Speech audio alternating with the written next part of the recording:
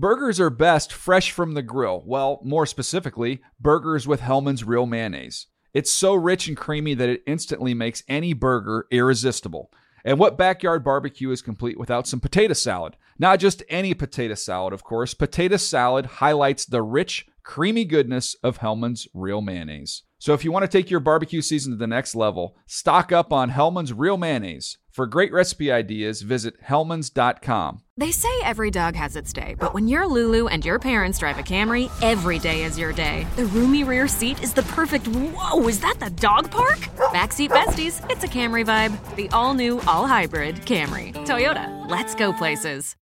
Diamonds Direct has done it again. This month only, get ready for an offer you can't resist. Buy a natural diamond engagement ring of 1 carat plus and receive a free natural 1 carat diamond tennis bracelet valued at $2,000. That's right, a stunning diamond tennis bracelet at no extra cost. Imagine giving her the ring of her dreams and her wedding gift all at once. So hurry into Diamonds Direct. Your chance to get a free tennis bracelet will not last long. Details at diamondsdirect.com. It's your birthday, happy birthday to you. It's your birthday, happy birthday to you. Hi and hello, football fans and celebrators of great birthdays. Welcome to the Dave Dameshek football program, available as always on iTunes and at Stitcher and at NFL.com/Shaq. S-H-E-K, Shaq. Yes, yesterday, Wednesday, we were recording on Thursday afternoon. Yesterday, Wednesday, was my birthday. Thanks to those of you who hit me up on the social media. It meant the world to me. And as I tweeted... Oh, that wasn't for your birthday, Shaq. Oh, it wasn't? No, it was for the greatest to ever do it, Vince Lombardi. Oh, well, listen, I want to talk about that black tie behind the glass because I contend that I share a birthday with the greatest collection of talent and celebrity that any birth date on the calendar has. I'd like to see someone offer up a better lineup than what I've got. But first of all, here in Studio 66, we're about to kibitz about the Top 100 show. On Wednesday night past, we went through numbers 50 on down to 41. Rob Gronkowski showed up there at number 41. We'll talk about that a little bit here. And also coming up in Studio 66 in a little while, Elliot Harrison. I've invited him to join me in here. You fellows will have to clear out the ones in here currently because his favorite football player growing up, Drew Pearson of the Dallas Cowboys, is also going to be here in Studio 66. So good times coming up, so stick around for that. But in the meantime, let's say hello to the two fellas joining us. First of all, the chief of Around the League. You can hear him on the Around the League podcast. Of course, they're very fine pages, always delivered with a bit of mirth. It's Greg Rosenthal. What's the poop, fella? Thanks for having me. It's been Certainly. a while. Well, I heard feel when like you were ducking me. No, indeed.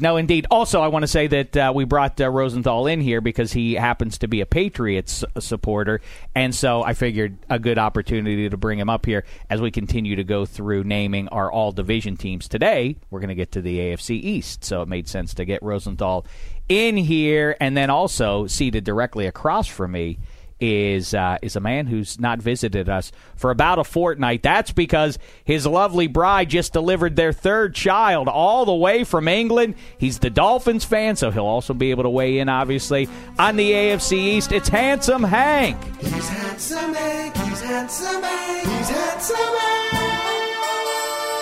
Hank. What's the poop, Handsome? Hi, Dave. How are you? I'm very well indeed, but not as well as you.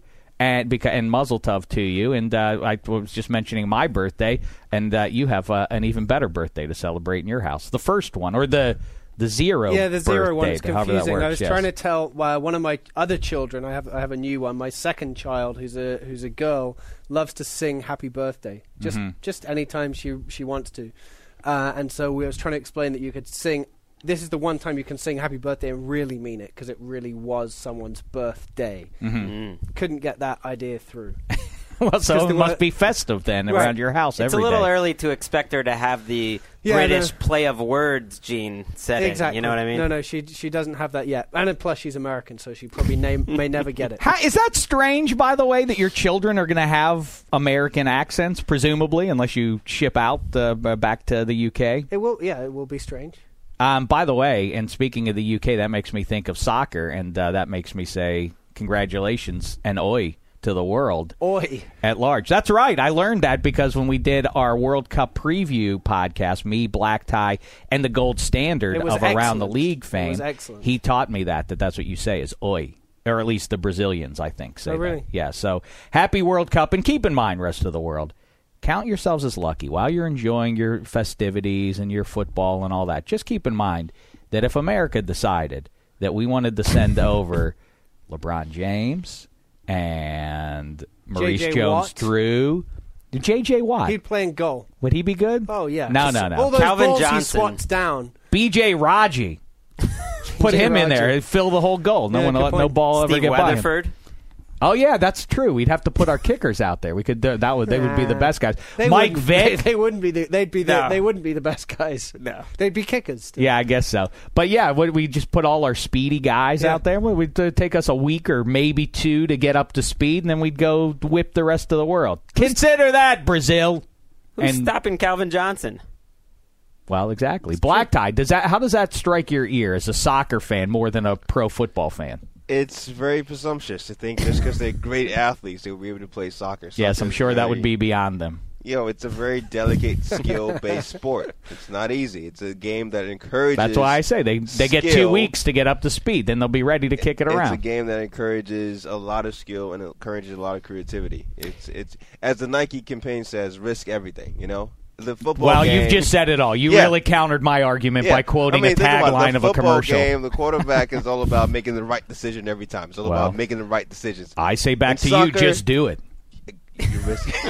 Didn't you guys already do a soccer? I podcast? agree. No Let's more move on. soccer, except to say this.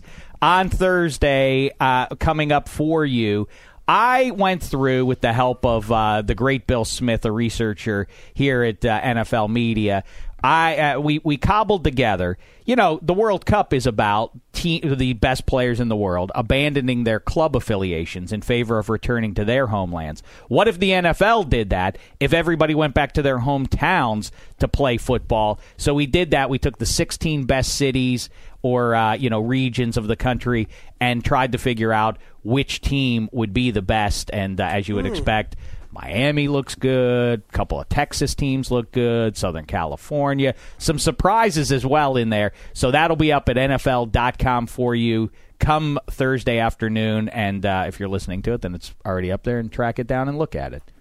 Now, Real quick, before we move on, one more World Cup note. Breaking news just confirmed. Usually you're trying to move things I along. know, Now I you're am. slowing it down. What is this? Things happen on the move like this. It's All right, like just go. Davey podcast.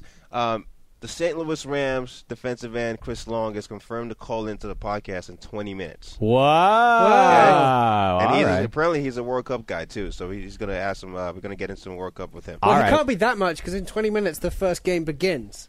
Yeah, he might. So if he's choosing to talk to us instead of watch that game, All right, we so can ask him. we'll look forward to kibitzing about that.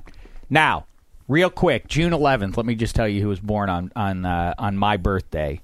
Shia LaBeouf. All right, that comes out of the gate not so great. That's not a good one. We overcome that quickly, though, with arguably the greatest quarterback of all time, Joe Montana, followed by arguably the greatest football coach of all time, Vince Lombardi. How about the most underrated comedic film performer in history, I dare say? I know that sounds like hyperbole, but Gene Wilder. Count up the great comedies he's been in and see if anyone else, Bill Murray or I don't know who else, would even comes close to stacking up to the gems that Gene Wilder's been a part of. Dr. Oz is in there.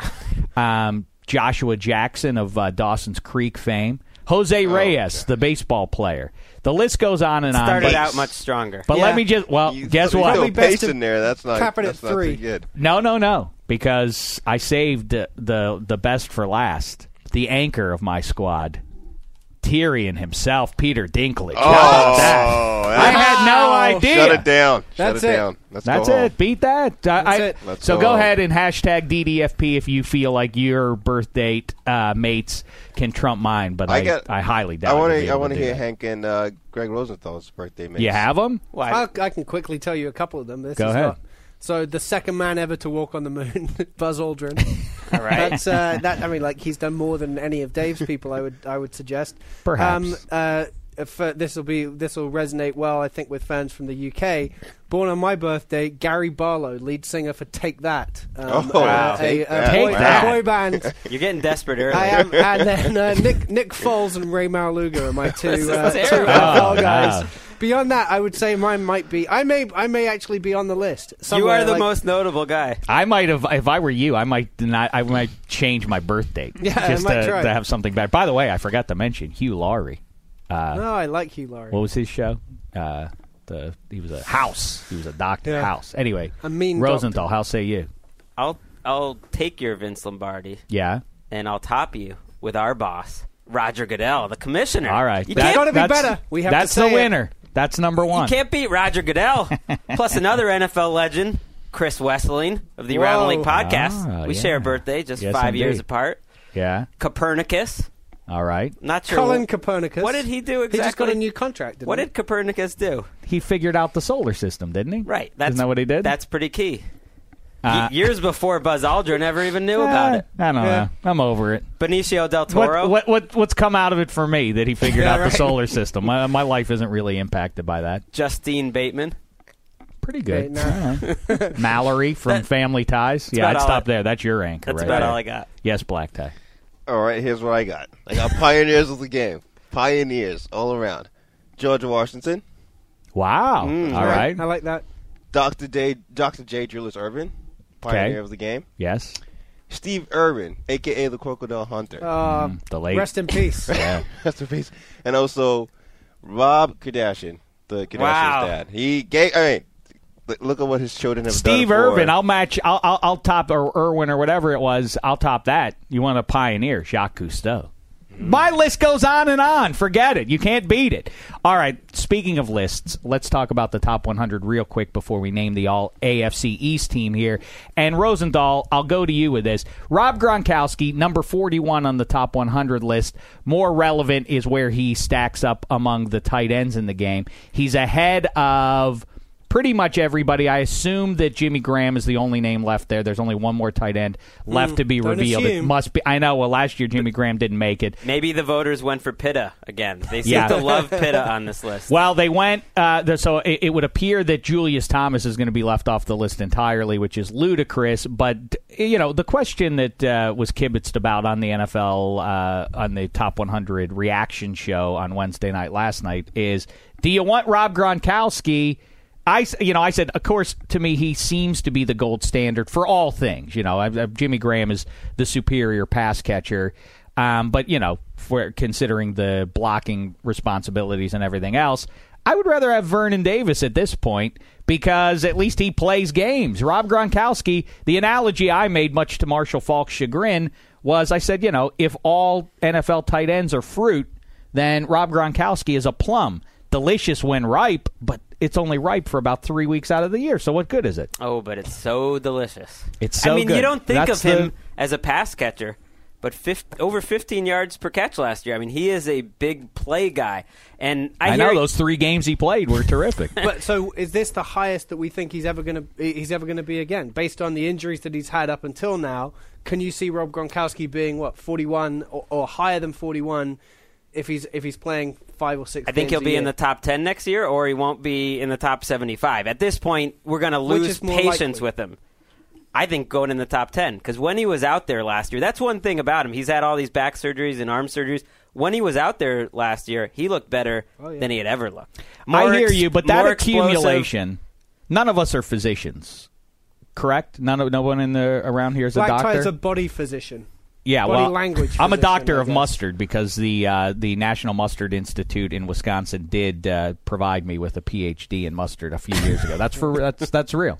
You can laugh at that, but I mean that's something I consider that I'm pretty proud of. So, I'd like to see it. All right, I can show it to you if you don't listen. I'm a doctor of mustard. Anyway, that aside, no one's a doctor in here. But I got to think that repeated back troubles for a guy whose job requirements include rising up and hitting a guy who's 250 pounds with great force is not going to be good. Or jumping up and being hit by a guy who's 250 pounds. As a Patriots fan, I feel the pain of what you're saying. The last catch that Rob Gronkowski made in a playoff game, and they play multiple playoff games every year, was in the Super Bowl. back against the Giants when they lost, and his injury coming into that game and the fact he wasn't 100% was a big reason why they lost that Super Bowl. They could have another ring if he was 100%. Year after that wasn't healthy for the playoffs. 2013 wasn't even active for the playoffs. He has been a no-show when it matters most. I hear what you're saying, but I guess I'm thinking like a Patriots homer. I'm an optimist and think he'll be back and okay. All right, I could go on and on about that top 100 and pick it apart, and we'll talk about it every week as we count it down to one. Right now, though, let's continue with our series of figuring out by division who the best players are as we approach the kickoff here in the fall, and we're focusing on the AFC East. We'll start out at quarterback, a pretty easy one here. I think we all agree, Geno Smith. No, I mean Tom Brady, correct, Greg Rosenthal? Yeah. Who's our backup, Handsome Hank? E.J. Manuel or Ryan Tannehill? Ryan Tannehill. We're going Tannehill? I mean, in that division right now, you've got Geno Smith / Mike Vick, but let's assume it's Geno Smith because that's what we keep being told. E.J. Manuel or Ryan Tannehill. I'm not anointing Ryan Tannehill as the next Tom Brady, but he's the next best quarterback in the division. Number one on our Making the Leap series a year ago. Didn't work out that well. Yes, the Around the League Making the Leap series. It worked out just fine. The Making the Leap series is ongoing at Around the League. Check that out at NFL.com. But you guys were talking on your podcast a couple weeks ago, something that I said a year ago, and I don't know if it was true then, but it does seem to be now at least, is the fact that what's funny about the Patriots is that if you took Tom Brady, if you took the quarterbacks out of it, they do not have the best roster. Do you agree with that? In the division I'm talking about. I would say the Dolphins maybe are superior. I'm not even sure because the Bills are off.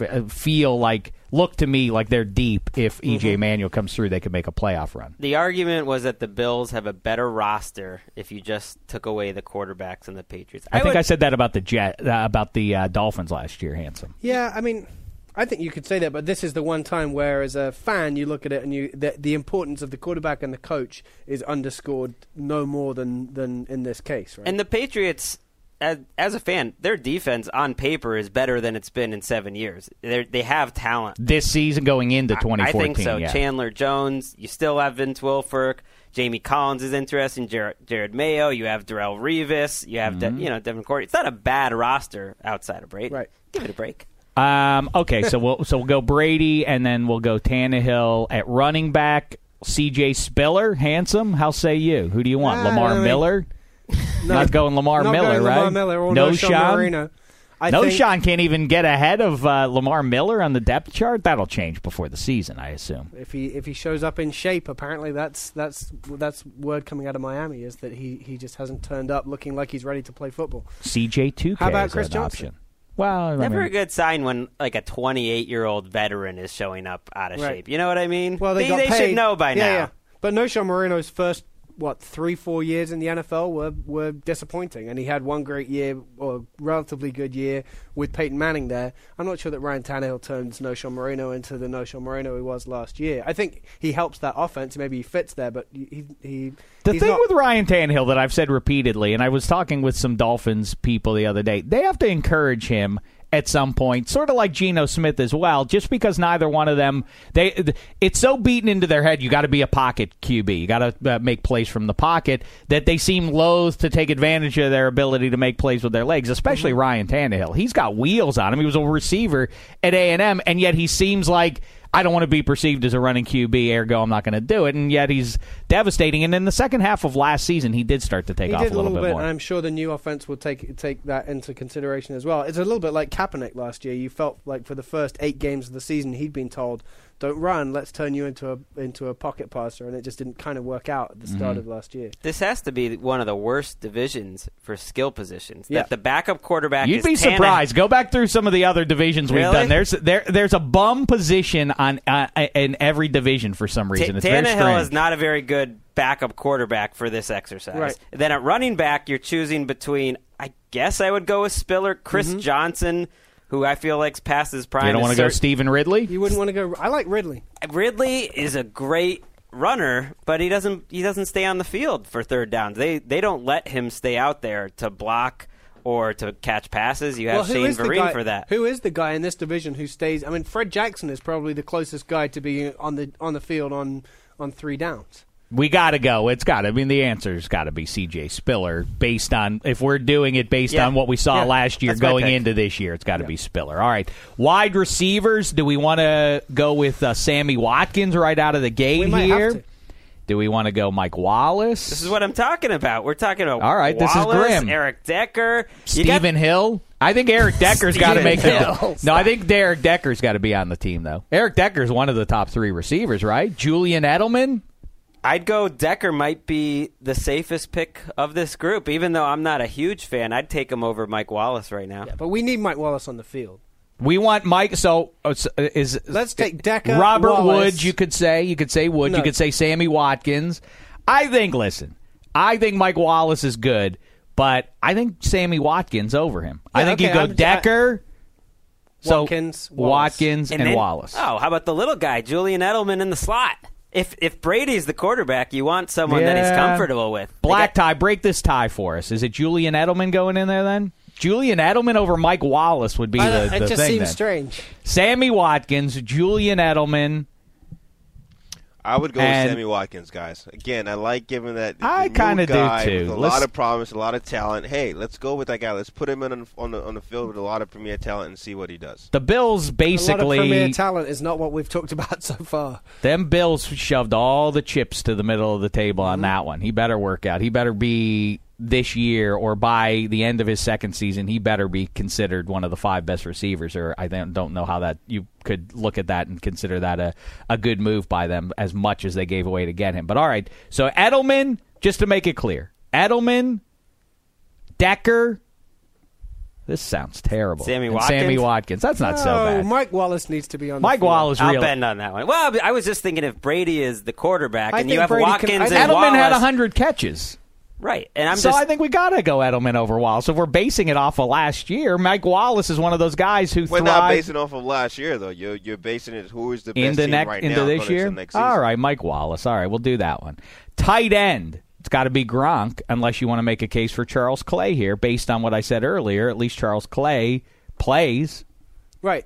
No one's making that case. No one's going to really make That's that case. insane. But if we in real life, if Gronk is only going to play 6 games, then I'd rather have a guy who's going to play 16. Okay, so we'll go an offensive line. As usual, the Patriots have the best offensive line. Yeah, that's the thing. When we talk about their roster's not that great, well, they have Nate Solder, a very good left tackle, Sebastian Vollmer, if he's healthy. They're just fine. They're fine. It's a funny thing. I brought it up to Marshall Faulk again, and I bring his name up because I like to name drop, and also to bring up the point that he made. That's something I've said for a long time now, which is Brady and Peyton, again, their whole careers, they get to stay clean, and he made the point, did Falk, and he's a chum of Peyton, that neither Brady nor Peyton likes contact, and when guys start getting in their face, they get rid of the ball more quickly. If they see somebody coming at them, they get rid of it rather than standing in the pocket and taking the hit, and maybe that's why both guys have struggled in the postseasons over the last couple of years.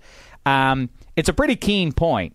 And it's a pretty big kryptonite to have, except that he explains, he said that used to be a deficiency. Now it's because of the league and because the quarterbacks are not supposed to take hits and they're supposed to stay on the field. And that's the everything is moving in that direction by the league rules and by the contracts and what the team wants and everything else, that they're considered savvy for being that way. But in the postseason, obviously, it's a pretty big liability to have in your quarterback that they won't stand in the pocket and take a shot. Well, what quarterbacks like to get hit? I would say that no Brady one wants was one to, but guys do it. Is the difference? I thought Brady was one of the best in NFL history early in his career in terms of pocket presence. It's not like Ryan Tannehill is great in the pocket or these other guys. Awful. Most quarterbacks aren't. It's Romo will take a thing. shot. Roethlisberger, Rodgers, the same guys who I always bring up with this sort of thing. Cam Newton will stand there and take a lick. You know, we are talking offensive line. Eli is definitely one who'll take a shot. E.J. Manuel has a little bit of a chance this year because he's got the weapons and he's got a pretty promising offensive line. You might take Cordy Glenn in this division as the left tackle. You might take Eric Wood as the center. So no, we skip over that because talking offensive line ain't fun, and so we're going to go with New England here. So we'll move to the defense now, and same way. We really should. We were lazy, Black Tie, in hindsight, and just in not naming individual defensive linemen. It really is the height of laziness, but so far that's what we've done, and we're too far in now. We'll just name an entire defensive front. Are we going with Buffalo? I think is maybe the best, right? Or are you going to say the Patriots, Rosenthal? Miami Dolphins. Wow, I was going to say the Jets. This is Wow. a very This strong is That's our best position, This is a right. good argument for. I mean, this is one where you could go position by position if you're willing to allow us to do that, Dave. Sure. And it would be fun, and I think you'd find you'd put together a pretty great. So be defensive it. line. Let's do it. Muhammad Wilkerson. And Vince Wilfork in the middle.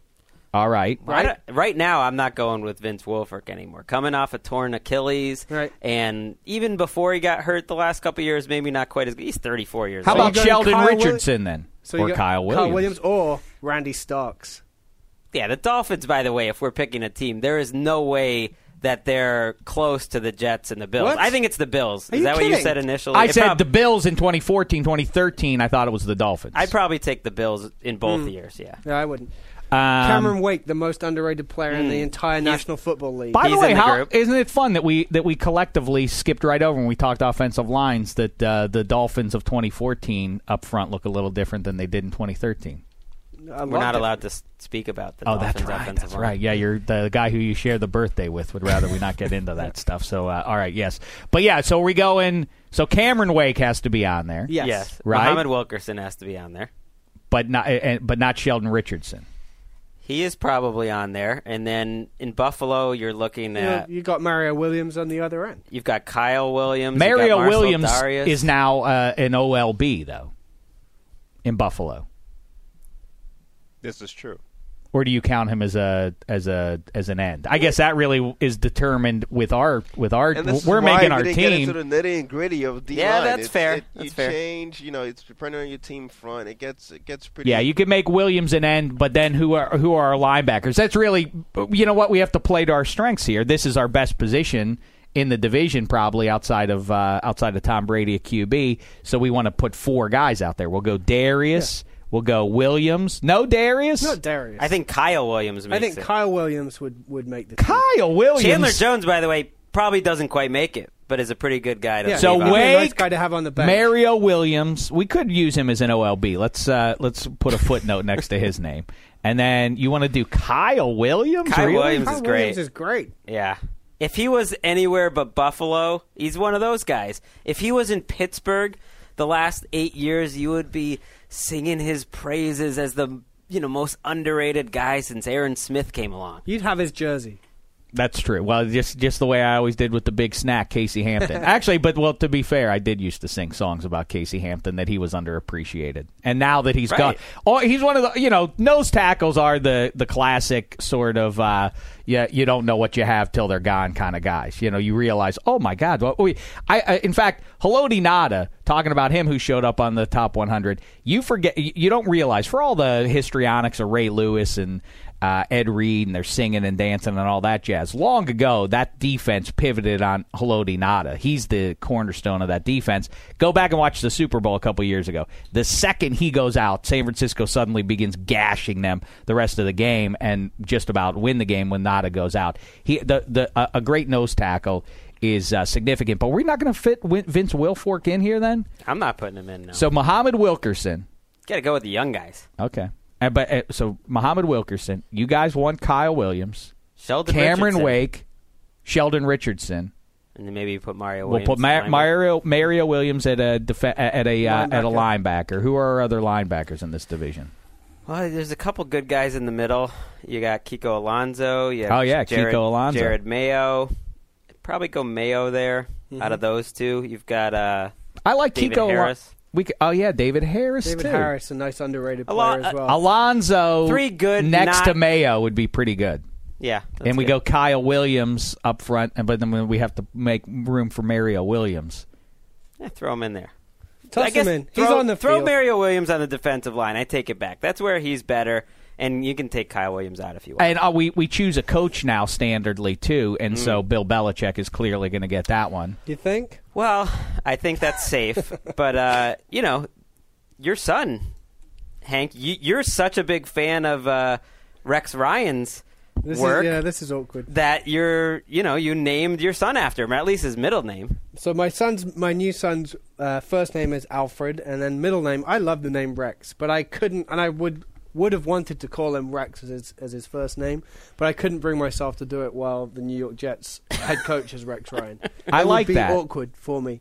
So for now, his middle name is Rex. I mean, not for now, forever. As I said to you when you first said the name Alfie is the name of the kid, I said that is easily the most British thing you've ever done in your life, Handsome Hank. You like all things America over England, but Alfie as your child's name. That is highly Alfie English. is a very versatile name. So love it. You've got Alfred. I love it. You could be Alfred. You can be Alfie. You can be Al. You can be Freddie. Wow, you can be Alf. There's a lot of but things in the you U.S., can do if with he's that. Alfred, it seems that the first thing I think of is the butler. Yeah. So you can't. So do that he's not really. It's got to be Alfie. He's Alfie, probably. You got to think long. And don't go Alf either, because that also Alf is an is alien, isn't it? Yes, you don't want to. I don't know much about it, but I think I'm aware enough of that. I think he was trying to overcompensate for the lack of accent and the inherent guilt he feels for raising his kids in California that he had to go with the most British name possible. All right, let's wrap it up just because Chris Long's going to call in here any second now. So our secondary, no more Jairus Byrd back there for the Bills. Mm-hmm. The safety spot is a hard one in this division. I think Devin McCourty's a lock just because the division's not great. I can't think of another great pick. We go, obviously, Revis at one corner. Yep. Brent Grimes is the other corner. Brent Grimes. I don't want to hear anyone say anything other than that. Correct. That's right. You're right. Who did the Jets have that they let Cromartie walk away? Kyle Wilson can't be reason enough. They spent first-round draft picks on D. Milner and then Kyle Wilson. What was that, 2 years earlier? Kyle Wilson was Milner 4 didn't years work ago out. by now. Right, yeah. Milner is not making this team, and they have a poo-poo platter at the other spot. Dimitri Patterson, formerly of the Dolphins. Stephon Gilmore? Is that our guy? Oh, how did we forget? Yeah, that's it. And Aaron Williams, I guess we could put at the other safety? I don't know. Well, Stephon Gilmore's at... Okay, Stephon Gilmore's at corner. There's really no second safety to pick, so let's just put him at safety. All right. Yeah, Calvin Pryor, indeed. All right, we'll go with Calvin Pryor. Yeah, we're rolling the dice with this rookies. team. Belichick will figure it out for these guys. All right, listen.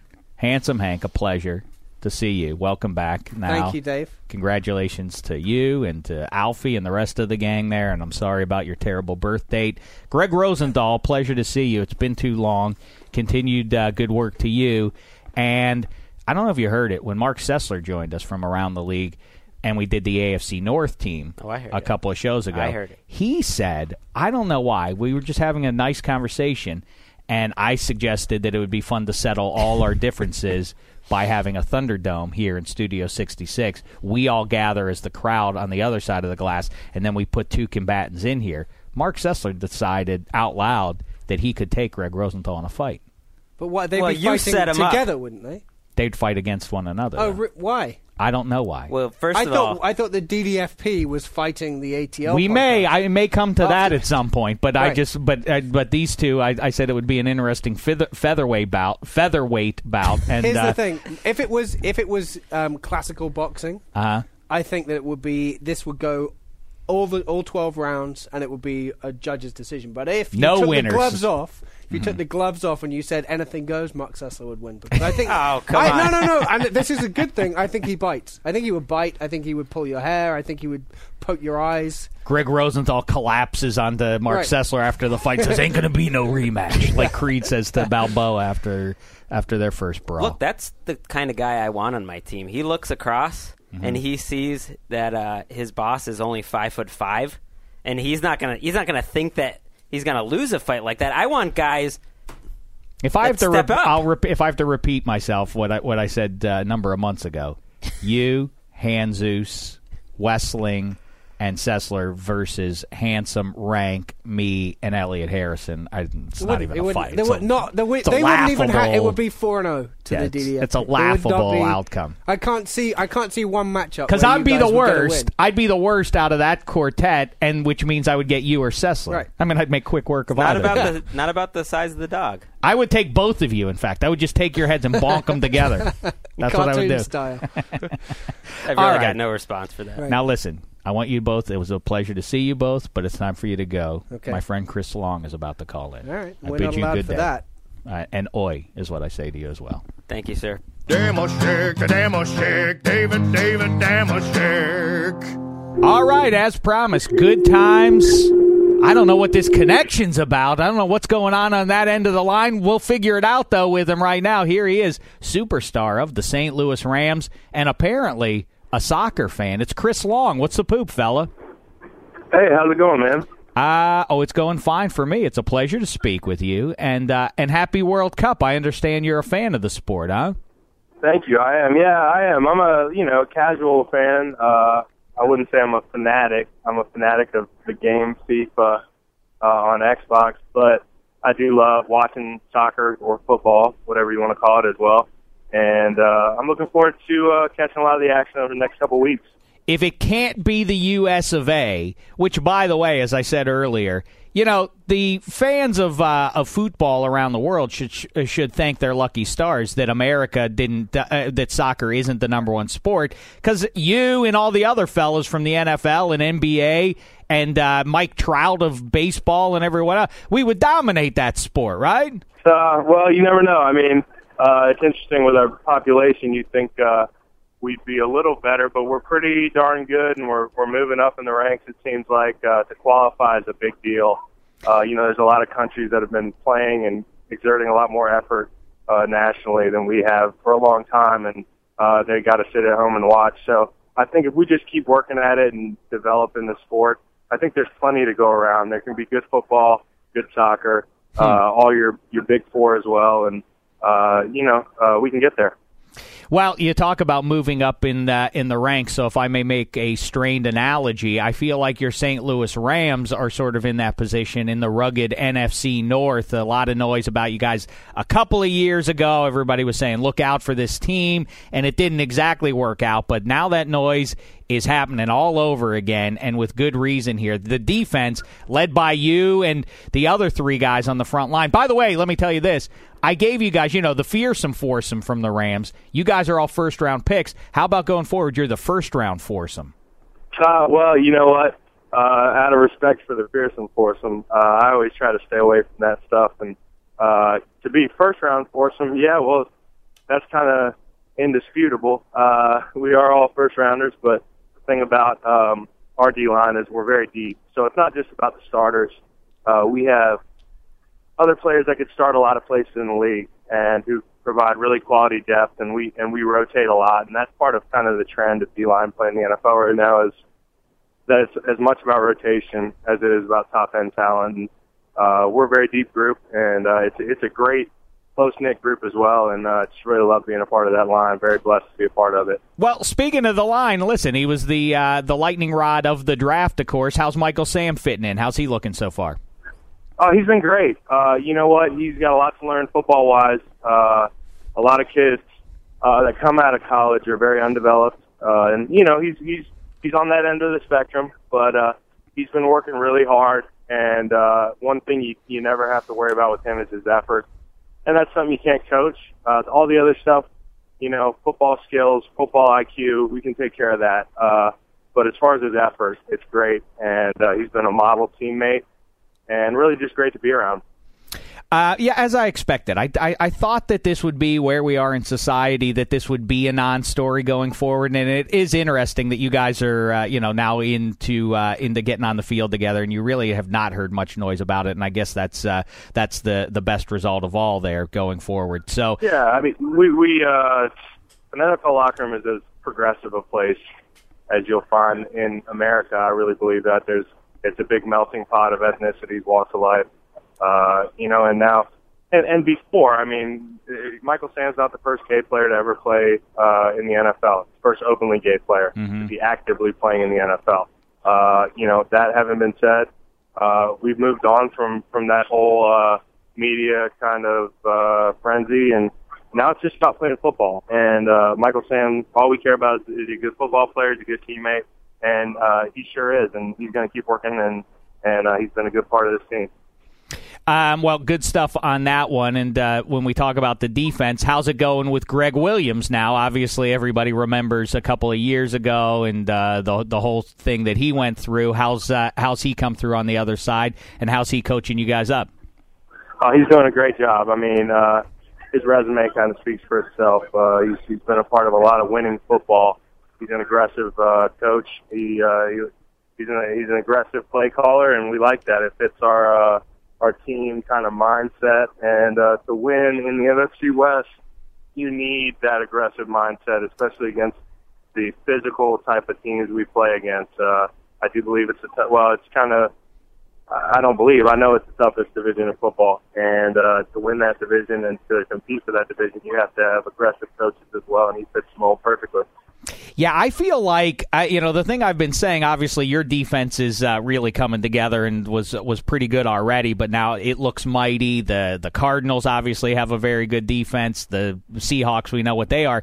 I feel like maybe there's a bit of a regression coming for the Niners defense only because Navarro Bowman, a key piece with the knee, and Aldon Smith, we don't know what's going on there. But I think that offense in San Francisco is going to be scary. Do you think maybe collectively the division might now swing into a more offensive direction? It seems like you guys are gathering some pieces to be more explosive as well. Well, listen, until I see otherwise or it's proven otherwise, defense kind of rules this division, and there are some really talented offensive players in this division. Obviously, Colin just got his big contract, very well deserved. He's a heck of a player. And they have a lot of weapons over there in San Francisco. And Seattle, as Russell continues to grow and that offense grows together, they're really dangerous to deal with. But I really do believe that between the four teams, it's all about defense. And until it's proven otherwise, you'll see a lot of slugfests and a lot of close ball games. Let's say, though, that you're at the goal line, the season on the line, and you're out in space. Chris Long is out in space, and you're near the goal line. You're the only one who can stop the quarterback who's running the ball right now at you. Is it tougher to catch Russell Wilson in that situation or Colin Kaepernick? Well, Russell's going to make you miss more, whereas Colin, you have to be cognizant of him maybe heading straight to the pylon. He's got that sideline-to-sideline speed, and when he gets out there in the open field, they're both very fast, but Colin is a real blazer. He can really get out in space and kind of eliminate angles that you think you have. He's that fast. Whereas Russell, he's very elusive and a good athlete, kind of in space as well in his own way. So they're both not the first quarterbacks you want to deal with in a situation like that. They'd be tough to get down. Your brother Kyle obviously is a guard for the Chicago Bears. Who does your famous father like better? The Bears or the Rams? No, you or Kyle. It's a tie, right? That's what I don't know, but no, that's what he would he would want you to think that, but deep down, Chris Long, are you his favorite? He's done a good job because, as far as I know, he's tied with me for first place. It's a three-way tie between me, Kyle, and my youngest brother, Howie. Yeah, but that's interesting. Yeah, but you play defense, so right, so there's a Howie right. Jr. Well, I would think that since he shares a name, he might be the favorite. But you play defense. It's probably the dark horse there. My youngest brother, who doesn't play football, he actually works in the front office for the Raiders. He's a Raider. Forget it. Operations. Yeah, so he's a Raider, and he has the namesake. He's probably the favorite. Maybe Kyle and I need to make up some ground. By the way, everybody should follow Chris Long on social media. You're very funny. I loved the thing you did when Tavon Austin said nothing in this world is for free, and you ended up giving away a couple tickets there. St. Louis, a fun place for a pro football player to be. Do you like playing in the Dome? Do you wish they'd rip that thing off and let you be outside? Listen, the Dome gives us a great advantage. If we play fast.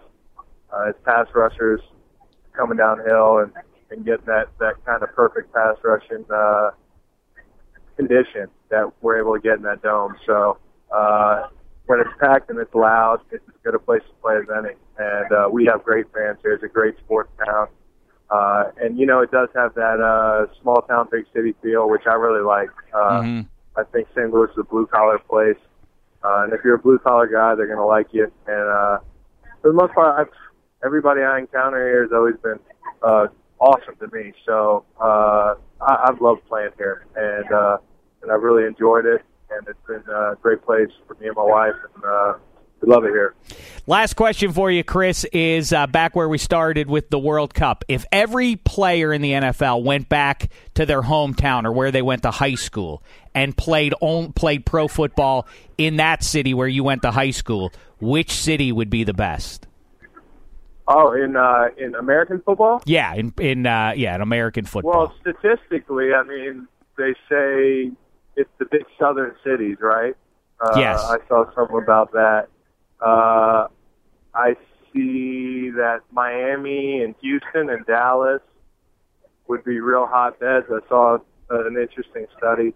I would say probably Miami, but you can't forget about the Newport News area in Virginia. I was just going to say. Players.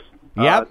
That's kind of the sleeper pick, but I mean, it's all about, hey, if you got more athletes coming out in some of these bigger cities, that's kind of how it shakes out. It's funny. That's why I brought it up to you, because you did your schooling in Virginia there. That's the dark horse here. I'm from a small town. Charlottesville, Virginia is the best place on earth, but we might not win the championship under those guidelines. It's just not a big enough place, but Newport News has got a ton of great athletes that have come out of there, so Virginia is not to be slept on. All right, well, listen, Chris Long, you're delightful, and again, make sure you follow him on social media, everybody out there, if you enjoy delightful football players, and stay healthy, and hopefully a big 2014 awaits you, man. Hey, thank you very much. Thanks for having me. You listen to Dave Damashek. Joining us in Studio 66 right now, you know him from NFL Network, NFL.com, always making nice pages, always kibitzing about this, that, and the other.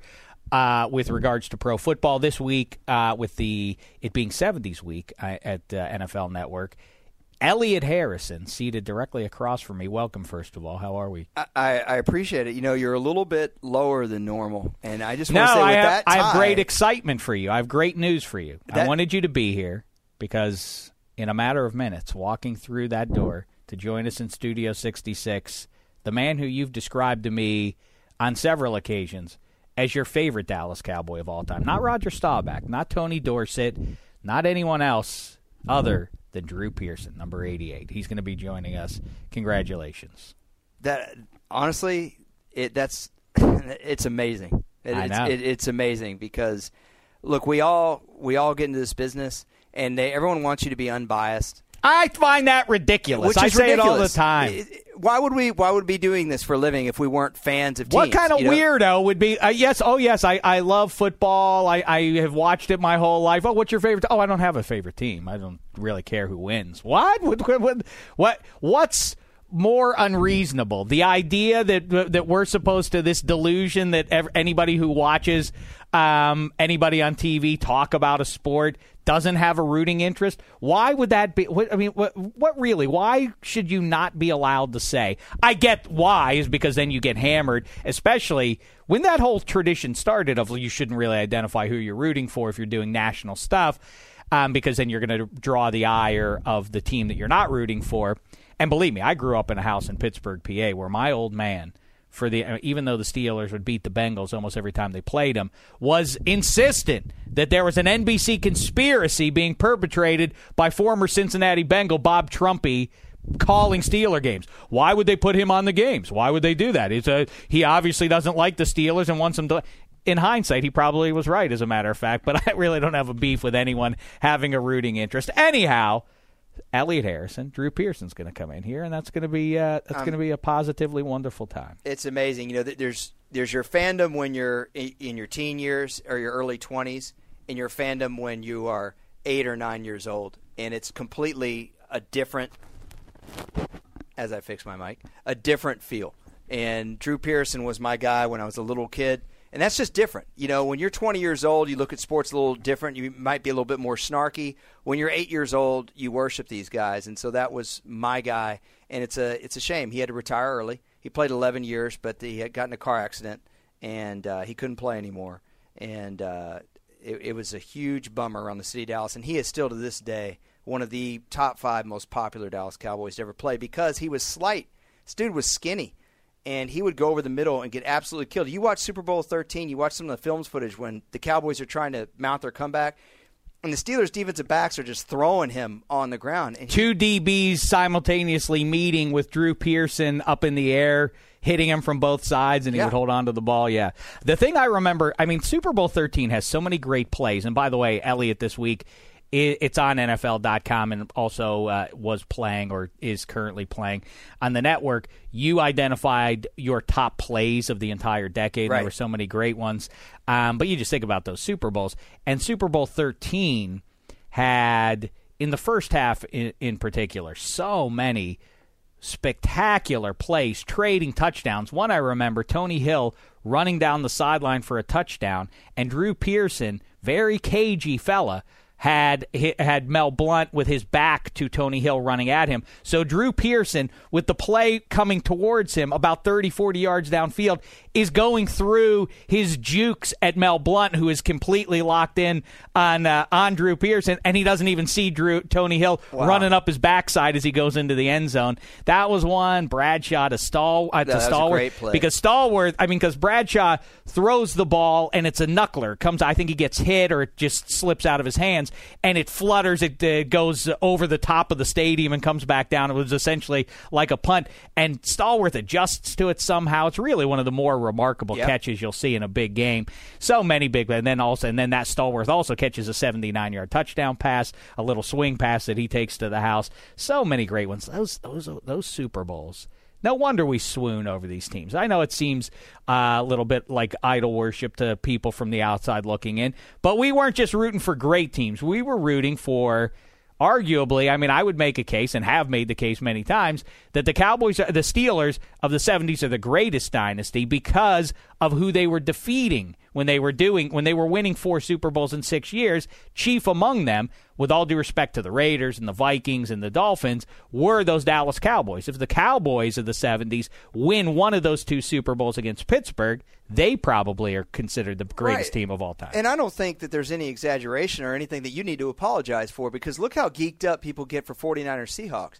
Hey, 49ers Seahawks was just the NFC Championship game, okay? And the 49ers, when they played the Ravens, they didn't win the Super Bowl. Okay, but with Steelers and Cowboys, that was for not only the battle for the Super Bowl, it was a battle for an era, a complete era of pro football. And there was 20 Hall of Famers in Super Bowl 13, 14 on the field and 6 that were either owners, GMs, or coaches. And so many more who really deserve it, including Drew Pearson. Right. But I think there's a certain amount of saturation that the voters perceive with a team and with an era. And they say, well, we can't just put every single guy from the team in there. And I think that hurts the cases of guys like, as it applies to the Steelers. Yeah, L.C. Greenwood, guys like that who maybe deserve more consideration than what it seems that they get. There's a big pause here. I think something really good is coming, but I don't know what it is. I think it's going to be you arguing with me with putting Jackie Smith's drop in the top 5 plays. You didn't feel like that was a top 5er. Just admit it. We can talk about that. Yes, that's fine. The Super Bowl 13, the drop in the end zone by longtime tight end of the St. Louis Cardinals, Jackie Smith, drops the ball.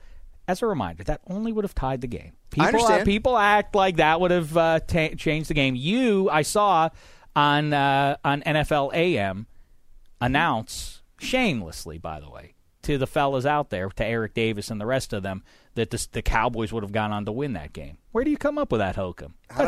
That's just wild speculation out of you. I don't know where the other million people that like that segment on Facebook think either. But that was a humble brag, just because there was nothing humble about it. Me. There was zero about that was humble. I think you make a good point. Here's my point on that. Dallas lost that game 35-31. There were so many plays in that second half that had any one of them gone Dallas's way, Roy Gerela did not mean to squib kick and Randy White fumble that ball. It was not an intentional he slipped. If it was Bill Cowher, that would have been an intentional squib kick. You agree with that? That wasn't Chaz Knowles' way of doing things. Okay, the incidental contact PI on Benny Barnes. Franco Harris running for a touchdown when Charlie Waters, the ump, runs into him. That's another one that's overstated. Yeah. Fine. So the referee ran into him. So what? That would have. Okay, just to defend myself, to even things out. He would have maybe gotten a hand on Franco. It's not like he would have definitely tackled him. Sure. To even things out, I've told you before, and I will say it again, the most underrated play in NFL history to me, number one, is Bradshaw to Swan, but not the one that you always see, not the two that you always see on the film's footage. The deep ball, 64 yards, I believe it was. Bradshaw gets, I believe, concussed on the play by Larry Cole. He didn't. He was knocked cold and out of the game. Ball on the money. That ball probably went 55 yards on the fly. Yeah, from where he was dropped back to where it landed in Swan's hands, at least 55 on the fly. Oh, at least I would say. Yeah, I would say also that he strokes that ball, gets concussed immediately after it does Bradshaw, and Mike Kruzek had to come in, and it almost affected the outcome of the game because the Steelers had the lead again, and they ran the ball 3 straight times with Rocky Bleier because they didn't want to risk having Mike Kruzek, the backup, try and pass for a first down with the Super Bowl on the line. So they had to give the ball back to Staubach and company. Oh, you and me, EH, we could sit here all day, but we agree at least that the gold jacket is deserved for Drew Brees. See, we can be nice about each other's stuff. What'd I say, Drew? Brees, but I think Drew Brees is a Hall of Famer, too. I think Drew Brees is also. We're talking about another Dallas Pro Football player. I think he gets into the Hall of Fame. Right now. So if Drew Brees said, you know what, I can't play anymore, I'm done, you think right now? All right, look, he's coming in now, Elliot. All right, be cool. I want you to play cool though. Don't be too much, because that gets if you're all over him, he's gonna pull back a little bit. Take it easy, would you? Pretend you're a girl looking at you. You know how girls look at you? I'm not sure I'm aware. He's such a dream. You don't want them coming on too strong. No. I think that might have been half true until Michael Fabiano tweeted out a photo of me watching Star Trek in my car. Nerds. 2 nerds. All right, here he comes. Into Studio 66. Oh, this is exciting for me and anyone who loves looking back at the greatest games, the greatest teams, the greatest eras in NFL history. One of the guys who is legitimately one of the NFL greats. I cannot figure out how he does not have a gold jacket on him.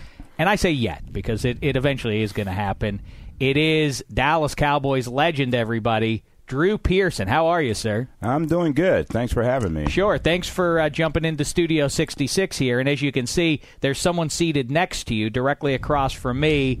And I'm a dream maker. You see, Drew? That's what I like to do. Okay. As you know, I told you just as you walked in here, I'm from Pittsburgh, PA. So, as a child, all my dreams came true. Yeah. I saw championships. Yeah. Now, a guy who his dream was to meet Drew Pearson because he loved him as a child, I brought him in here. Here he is. It's Elliot Harrison. Say hello to your legend, Drew Pearson. See, we didn't want to say anything. We didn't want to spoil the fun, but I got to be honest. When I was 9 years old, my mom took me to LBJ and the tollway to the Galleria. Wow. It just opened up.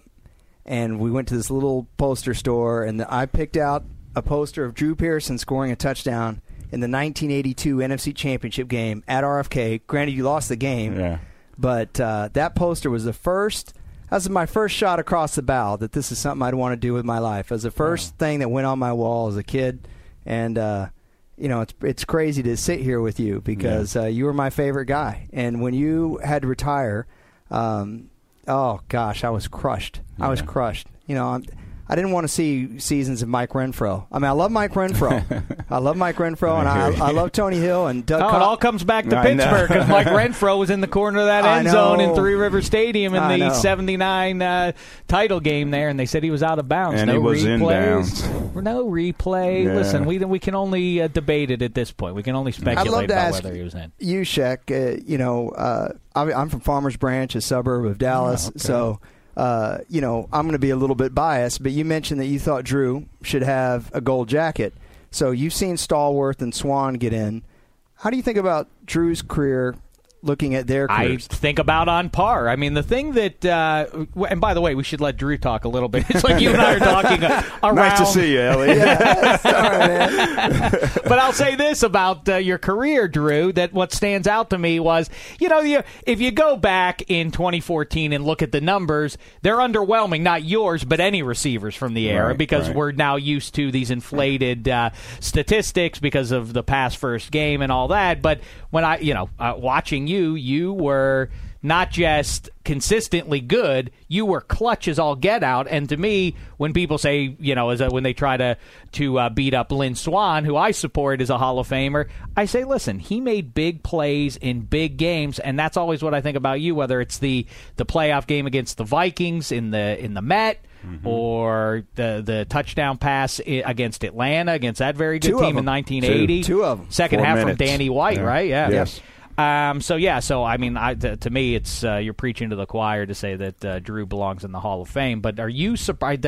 Is it something that you anticipate, or is it something that you pine for at this point? When I was playing, Harvey Martin was my best friend and roommate, and we talked about that all the time, especially on road games where we stayed together in the hotel. And what we talked about is we wanted our performance that Sunday to be another block into the stepping stones to one day be in that Hall of Fame. We wanted to have that type of career. And I think I did. I think Harvey had that type of career as well. We were both voted as on the 1970s All-Decade team, and we're one of the few that on that team are not in the Hall of Fame. So when that honor was bestowed upon us, we both looked at each other and said, hey, this is almost going to guarantee us that Hall of Fame opportunity one day. But unfortunately, it hasn't happened. The two receivers on that team, Drew Pearson and Lynn Swann, well, Swann is in and Drew is not. I don't understand that. I played a little longer than Lynn, and his stats are very comparable. But with both of us, it wasn't the quantity of catches, it was the quality of catches. That's exactly right. That's what you're saying. And it's not just the touchdowns in the big games and things like that. It's 3rd and 10, 3rd and 20, where you come over the middle and you make that catch for 12 yards or 22 yards. I remember against the Giants, it was 3rd and 22. We're playing up in the Meadowlands. Roger calls me on an in route. I catch it over the middle for 23 yards. To me, that was a greater or a better feeling than even catching the Hail Mary, because the game is still going on, and you can go back out there and do it, stick that ball in the defender's face and ask him what flavor it was and all that kind of stuff. Because we did that kind of jaw talking back in the day. These guys now are a little intimidated by each other and tentative about saying things because that person you're ridiculing might be a teammate next year. So when you see Richard Sherman last year against Michael Crabtree, all that at the end of the NFC title game, were you surprised by the fallout from that? Because what you're saying is, yeah, we were doing that the whole time when I was playing. Not surprised at all, and especially at that point in the game where they stuck the mic in his face. He just made a great game-saving play, and now they're asking him, what happened or how you feel about that. He expressed his true feelings, and but we talked a lot of noise out there on the field, and that was just part of the game back then, and. Now, it's like I said, it's a little different, but Sherman is a throwback. He's that type of player that doesn't care. He's going to be physical with the receivers, and he's going to push the envelope when, if those referees aren't calling it, letting them get away with certain things, he'll continue to do it and even do more. Well, that's the way it was back in the day. When you're going up against a Mel Blount or Ron Johnson on the other side, or the other guy.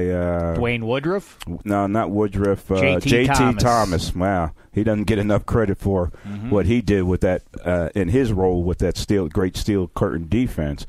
But when you're going against those guys, man, Mel's going to do all he can to try to get away with as much as he could. And most of the time, he got away with a lot of stuff. I remember playing in that Super Bowl 13. The next year, I think that's when they changed the rule. They call it the Mel Blount rule, where now you can't just maul a guy at the line of scrimmage. You got to let him come off and then, one hit and then go. That's the Mel Blount rule, because it was almost virtually impossible to get off the line of scrimmage into a pass route on third down situations. If I caught a pass against the Steelers, it was either first or second down. Because on third down, Tony Hill and I, the wide receiver, we were decoys. We're going to run two guys out of there so Preston Pearson, Billy Joe Dupree can catch passes underneath. So that was our role in third down. So all the passes I've caught in my career against the Steelers have come on first or second down. It's interesting. When you guys were talking about Lynn Swann and numbers being comparable, your numbers are actually better than Lynn Swann's. They're better than Bob Hayes. He was briefly your teammate, who's in the Hall of Fame. You had 2 1,000-yard seasons in the 1970s when that was a real accomplishment for a wide receiver. People forget there were only 14 games until 1978. That's right. Yeah, 74, I had over 1,000 yards for the first time and made All-Pro. Yeah, and you were an undrafted free agent. Right. You didn't have any free rides. You had to earn it out there in the spring with Roger Staubach throwing together. It's a great story, but I wanted to ask you, if you take yourself out of the conversation, what Dallas Cowboy to you that's not in the Hall of Fame deserves to be there the most? I would think Chuck Howley would be one that would come to mind, but who do you think? Yeah, there's so many. Chuck Howley is definitely one.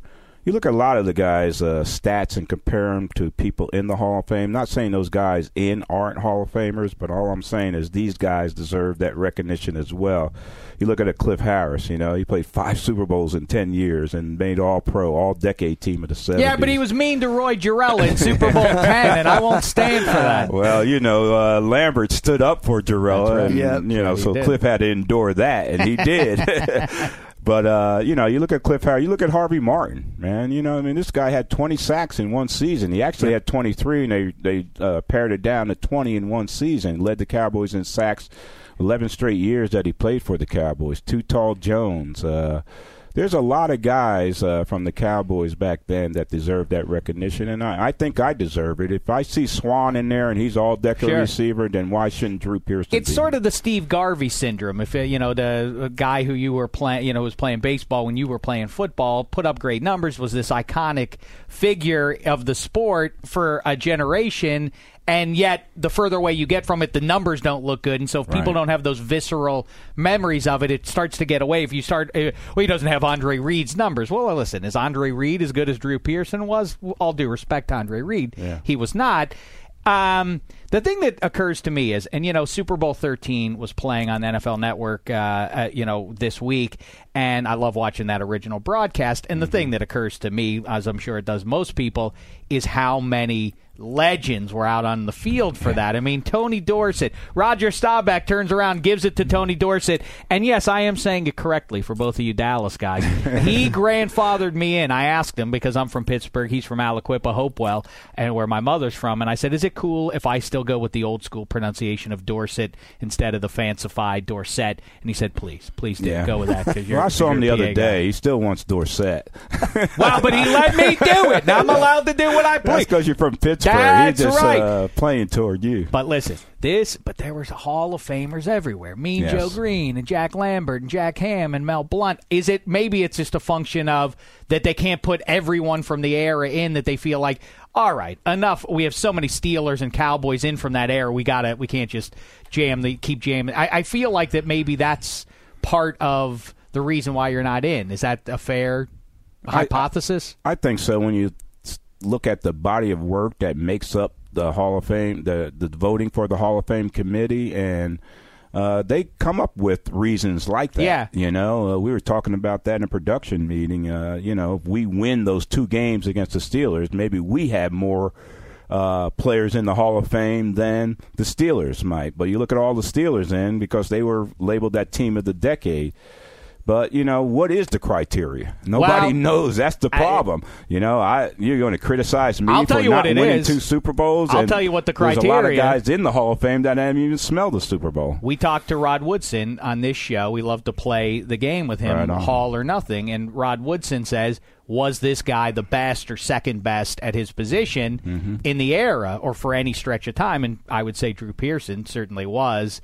When I became lucid about football, I perceived you to be the best wide receiver, or at least one of the 2 or 3 best wide receivers in pro football. Let's get back to it, because there's so many great things. Super Bowl 13. I want to talk about the failure to get to a rematch in Super Bowl 14 because of Billy Waddy in the final minutes there in Dallas Stadium, all that stuff. But first, let's talk about present day. You still in Dallas, do some radio and TV stuff, focusing on them. So let's talk about the present state. What is it to you? Where do you come down on, first of all, the lightning rod of all lightning rods in pro football and maybe in sports right now, Tony Romo? What's your perception? Is he the guy to get the Cowboys back to the top of the football mountain? Well, he better be the guy, because we've invested everything in him. And what Jerry has to do to help him is put some players around him. And I think he's starting to realize that by drafting offensive linemen, spending number one picks on offensive line. When you got Travis Frederick right there, number one pick at center. You got Tyron Smith out there at left tackle. He's a former number one pick. Now you got Zach Martin. They're going to pencil him at right guard. And so he's got 3 number one picks around him. But Tony just has to – what Tony is fighting is the legacy of that position. And it's Staubach, it's Aikman, but it's also Danny White, too, because he had success. He took us 3 straight championship games after Staubach retired. We took Staubach out of the offense and put Danny in, and he just rolled right with it. So that's what he's dealing with. And the legacy is built not just on games and gaudy stats and things like that. The legacy is built on playoff opportunities, playoff victories, Super Bowl opportunities, and Super Bowl victories. And so Tony hasn't scratched the surface in that regard. You know, he's made a lot of money, more than any of those, all those quarterbacks put together when you add their salaries. So, you know, but that's not the answer, and that's not what we're looking for. We're looking for playoff victories in Dallas, and that's what Tony has to produce. Is it fair to say that he or anyone else, this is something that's been coming up quite a bit over the last few weeks, is the idea that, of course, ultimately professional athletes have a different level of confidence. You know, there's a cockiness to almost every pro athlete that I've met there, and that's part of the reason why you guys can thrive there. But at some point, doesn't it have to be in Tony Romo's head that, he's a human being. When it is 4 minutes, when it's crunch time in the big game in the fourth quarter, doesn't it have to register to him, this can't happen again. I cannot press too much. I can't try to jam passes in there, because it does seem to be a recurring problem for him. Is it now at some point, a psychological thing that's getting in his way? I hope it is, because that makes him aware of the situation that he's in. When you're in that situation, you're the quarterback. You're one of the best players on the team, if not the best player on the offense. You're the one that can't mess up, It might be people around you messing up, but you can't mess up. It's like Staubach. He could not mess up in those situations where he, came back 23 times and pull out fourth quarter victories, I think 12 or 13 times in the final 2 minutes. He can't mess up, He has to raise his game, and then hopefully everybody raises their game so you're on that same level. Well, that's what Tony has to do. He's raised his game throughout the 3 quarters to get him there. Now you're really counting on him. He can't be the one to make that mistake. Maybe it's a receiver ran the wrong route, or somebody fumbled or something like that. The offensive line missed the blitz block or got Tony sacked or whatever it be. It can't be him. If he's your best player, your highest paid player, it can't be him that is the problem. He has to be the solutions to all the problems, not be the problem. Well, I'll tell you, Dave and I don't fall on the same side of the fence on this. He calls me a Romo apologist. Romo-apologist is the word. Please use it, Drew, if you want to on the airwaves. Yeah, thank you. I will. I just be curious to see what you think of this. I think Tony Romo's the best player on the team. DeMarco Murray makes a nice 20-yard run, and everyone says how great he is. But when does DeMarco Murray suit up for a full 16 games and play hard all 16 games? Right. DeMarco Murray runs for minus 3 yards. Nobody's all over him. Right. Romo, last year at Washington, he put this team in position to win in Week 17 and got hurt.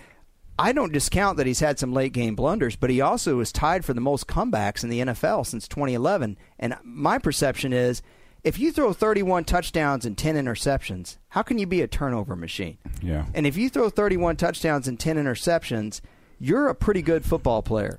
So who on the Cowboys is better than Romo? In other words, if they didn't have him, I think they're a 4-12 team last year. They're the worst defense in the league last year, Drew, 32nd. Yeah, and, when you think of Staubach and Aikman and their success, they both had great defenses to go with that success. We had the Doomsday back in the 70s and early 80s, and, of course, with Troy, they had Hall of Famers.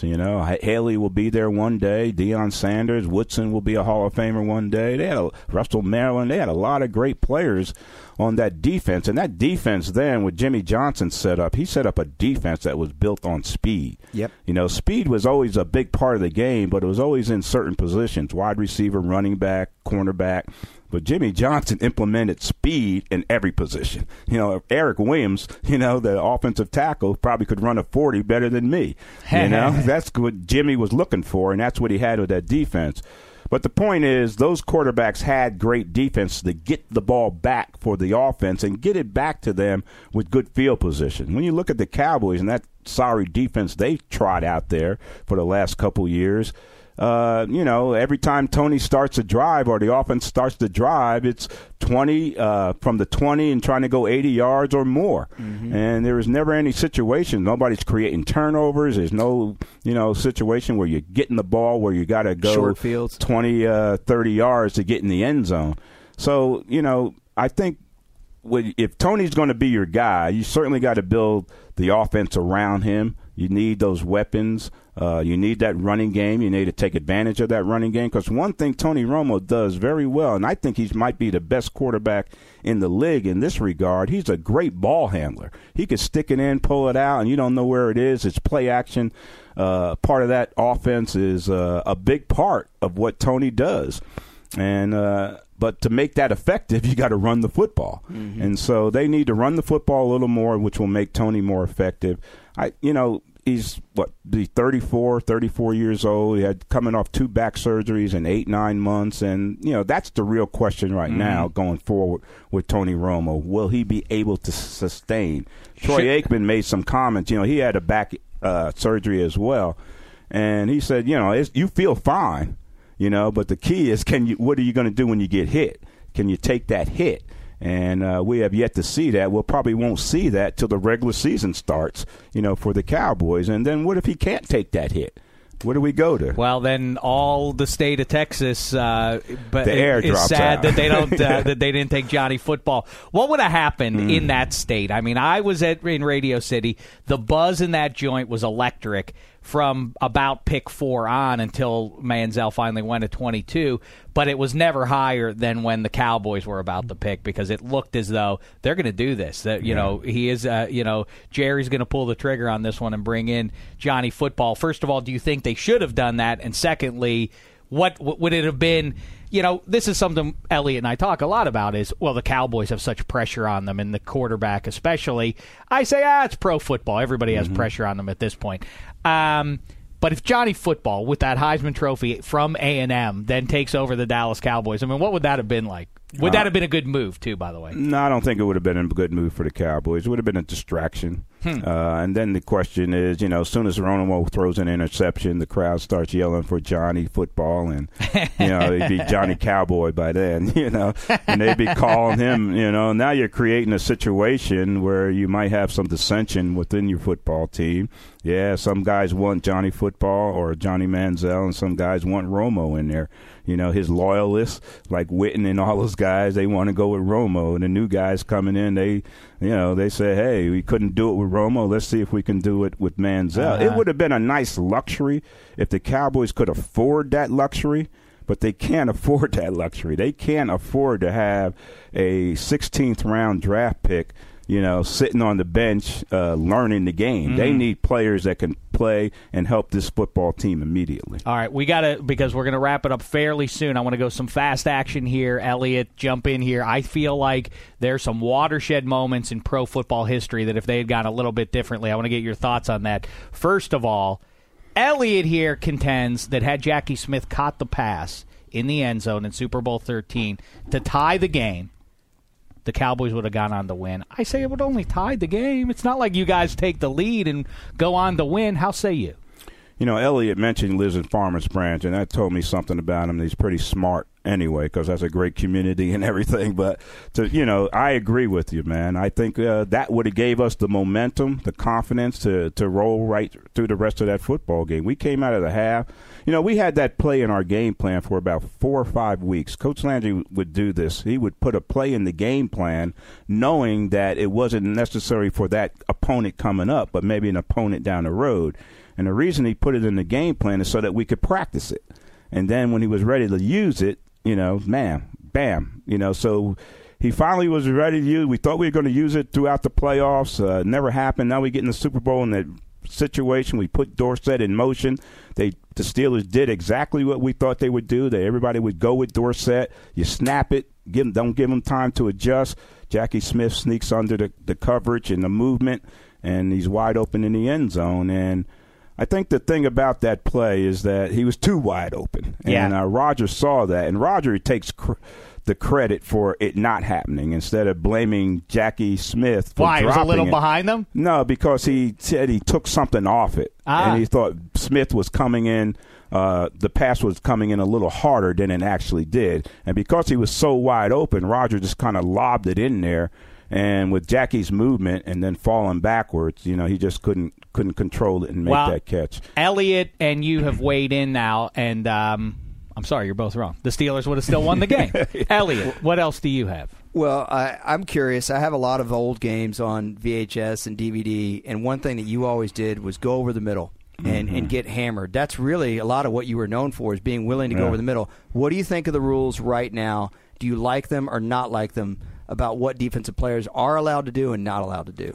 Well, I like them. It gives me an opportunity to come back. Do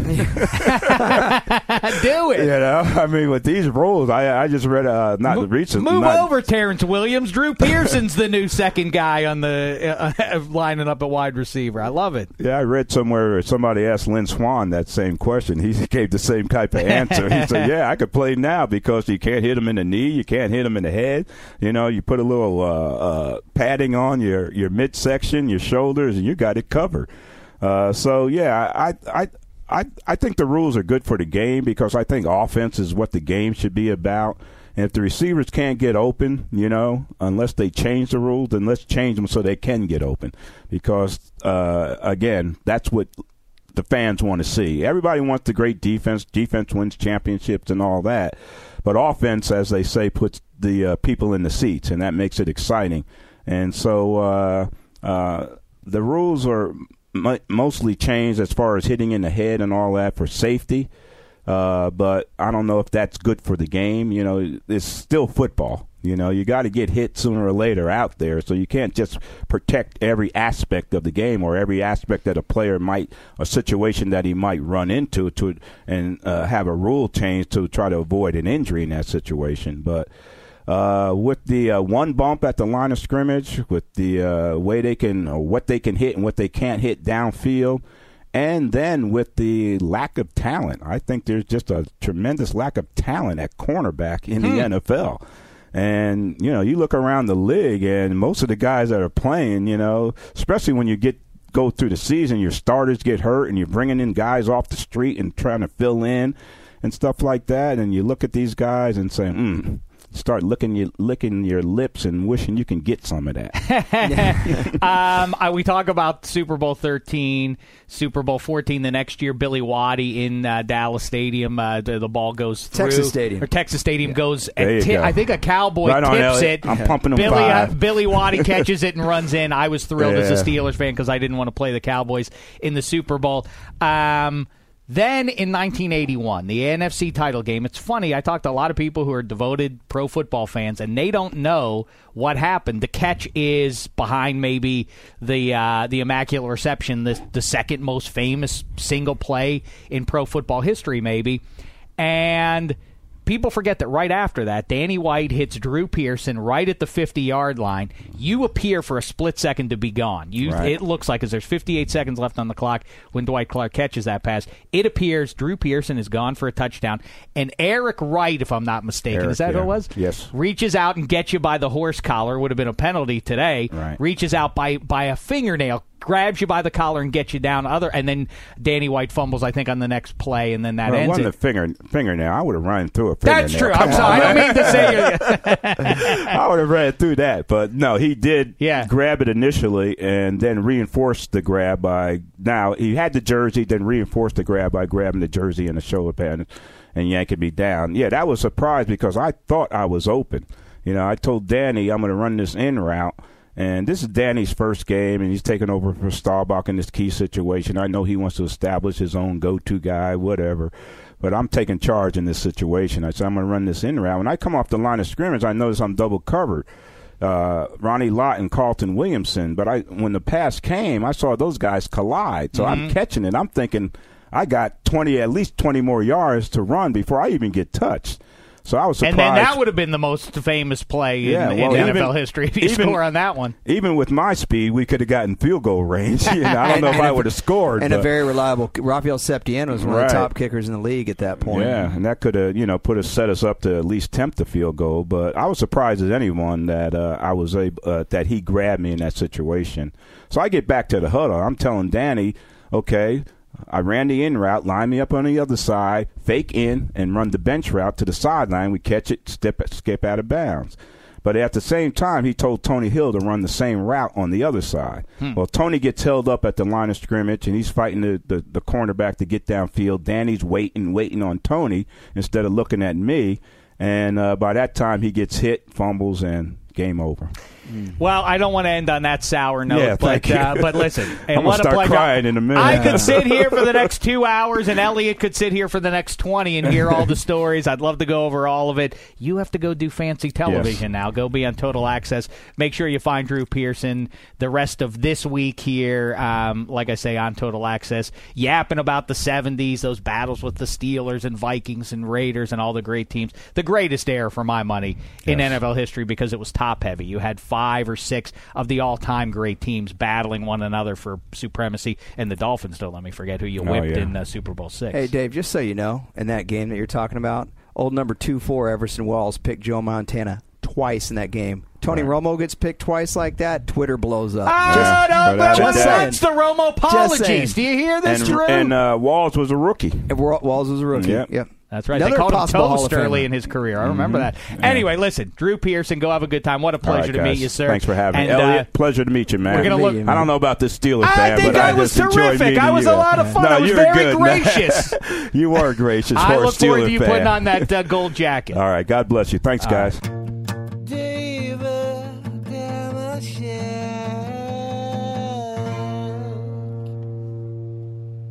All right, Elliot. That's it. You got to scram.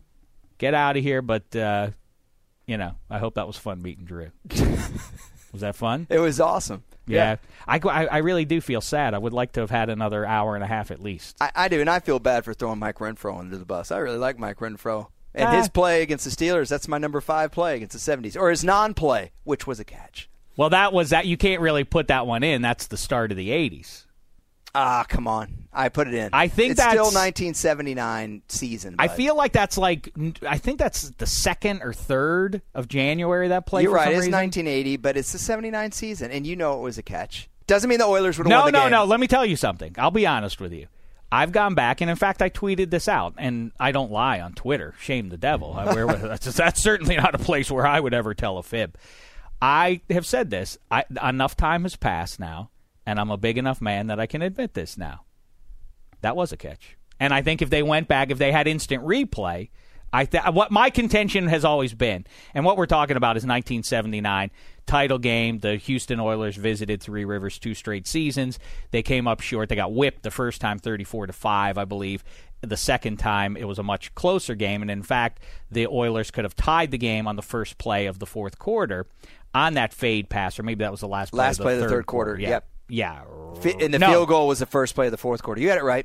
Are you? Yeah, I think so. Anyway, Dan Pastorini, Dante, who could really spin it, by the way, threw it into the corner of the end zone to Mike Renfro. It appeared that he got both feet down, or maybe was juggling it. The ref on the field called him out of bounds. Didn't call anything. That's the problem. He didn't call. He literally didn't call anything. Mike Renfro. That right? When you see Mike Renfro, and by the way, we have video of all these plays embedded in the article on NFL.com, so you can watch the Renfro play. Watch when Renfro turns around, he holds the ball, and you can see him yelling, "What's the call?" He in one motion, how you know he has control of it, and this is me using common sense. He knows that he was in full possession of that because of his instant reaction. You can always tell by athletes if the ball hit them because their instinct is to point, that guy hit him. And if they don't do that, there's a hair of a second where that you can feel them calculate. They're processing to do it. And that his reaction was clearly sincere. You watch him as he's rolling to the ground. He sticks his finger up in the air to celebrate the touchdown. He knows he's in. I've gone back and looked at it, and my contention has always been if there were replay if the call on the field is incomplete, there wouldn't have been anything there that was conclusive enough to overturn it. Looking at it, I think the refs would have. I think that when I watch it, there's enough there that they would have done it. But again, only would have tied the game. Wouldn't have won the Oilers the game. Right. And if you're a younger listener, this play is very synonymous with the Calvin Johnson play against the Bears a few years ago, where you knew Calvin Johnson had control of the football. He was just setting the ball down to celebrate the touchdown. Same way that you knew Mike Renfro had control, because he immediately turns around, he puts the finger up, and he looks at the ref. The fact that they made no call, I've never seen that before, where the ref just makes no call. That's better than what happened in Seattle a couple years ago with the Fail Mary making opposing goals. All right, listen, Elliot Harrison, what a pleasure to talk about pro football history with you and with Drew Pearson. Thanks for coming in today. You betcha, man. All right, well, that's that. We've said enough. We've said more than enough now. We started out with Rosenthal. Thanks to him. Make sure you subscribe to the Around the League podcast and follow along with all the good work they're doing at NFL.com. Handsome Hank.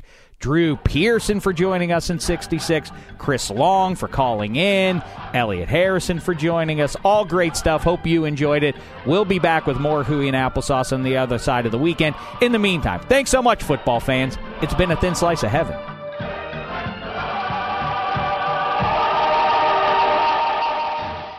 You go into your shower feeling tired, but as soon as you reach for the Irish Spring, your day immediately gets better. That crisp, fresh, unmistakable Irish Spring scent zings your brain and awakens your senses. So when you finally emerge from the shower, 37 minutes later, because you pay the water bill so you can stay in there as long as you want, you're ready to take on the day. And smell great doing it. Irish Spring Body Wash and Bar Soap. Fresh, green, Irish. Shop now at a store near you. They say every dog has its day, but when you're Lulu and your parents drive a Camry, every day is your day. The roomy rear seat is the perfect, whoa, is that the dog park? Backseat besties, it's a Camry vibe. The all-new, all-hybrid Camry. Toyota, let's go places. Burgers are best fresh from the grill. Well, more specifically, burgers with Hellmann's Real Mayonnaise. It's so rich and creamy that it instantly makes any burger irresistible. And what backyard barbecue is complete without some potato salad? Not just any potato salad, of course. Potato salad highlights the rich, creamy goodness of Hellmann's Real Mayonnaise. So if you want to take your barbecue season to the next level, stock up on Hellmann's Real Mayonnaise. For great recipe ideas, visit hellmanns.com.